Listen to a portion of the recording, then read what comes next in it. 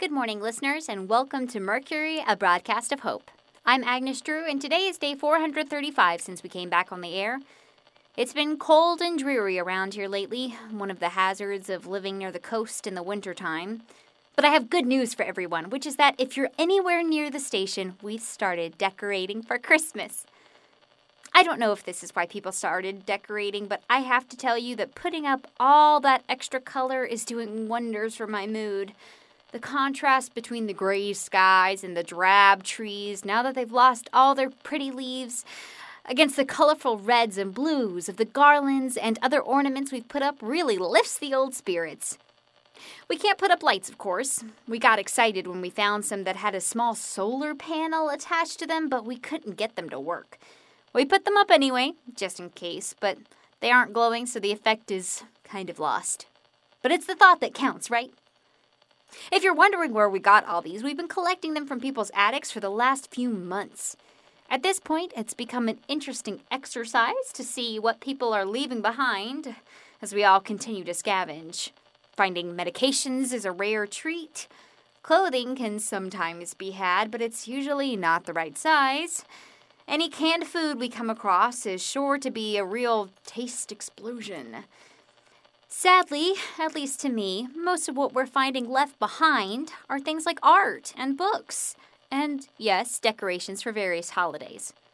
It's almost like people decided that merely making it from one day to the next was enough, and that there would never be another reason to celebrate anything ever again.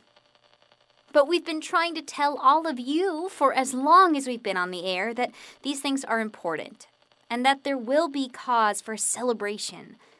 Don't let the zombies get you down.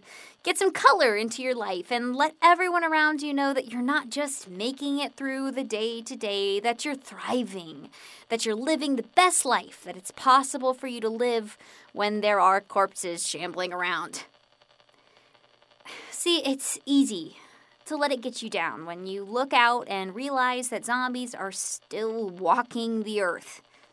It's easy to remember your old life and think about how much better you liked yourself before all of this happened.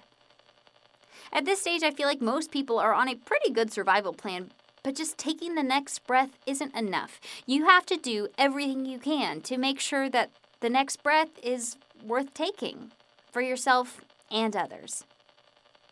So decorate. Decorate in whatever way is best for you. We've mostly been doing Christmas decorations, but if you don't celebrate Christmas, then decorate for whatever you do celebrate. Even if all you're celebrating is life itself.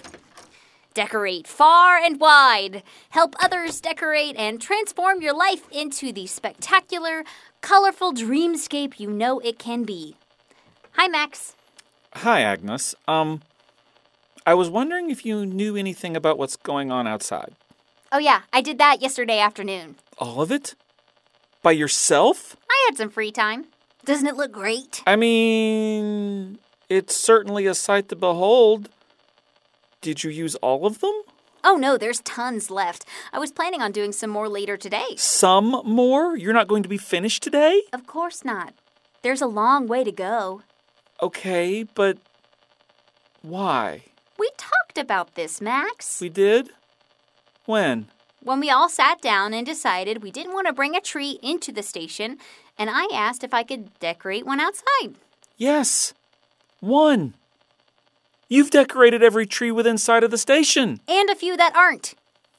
So I got a little carried away. I've created a whole Christmas forest. Isn't it amazing? Yes. Yes, that's definitely one word for it. You do realize you'll need to take them all back down after the holidays, right? I don't see why.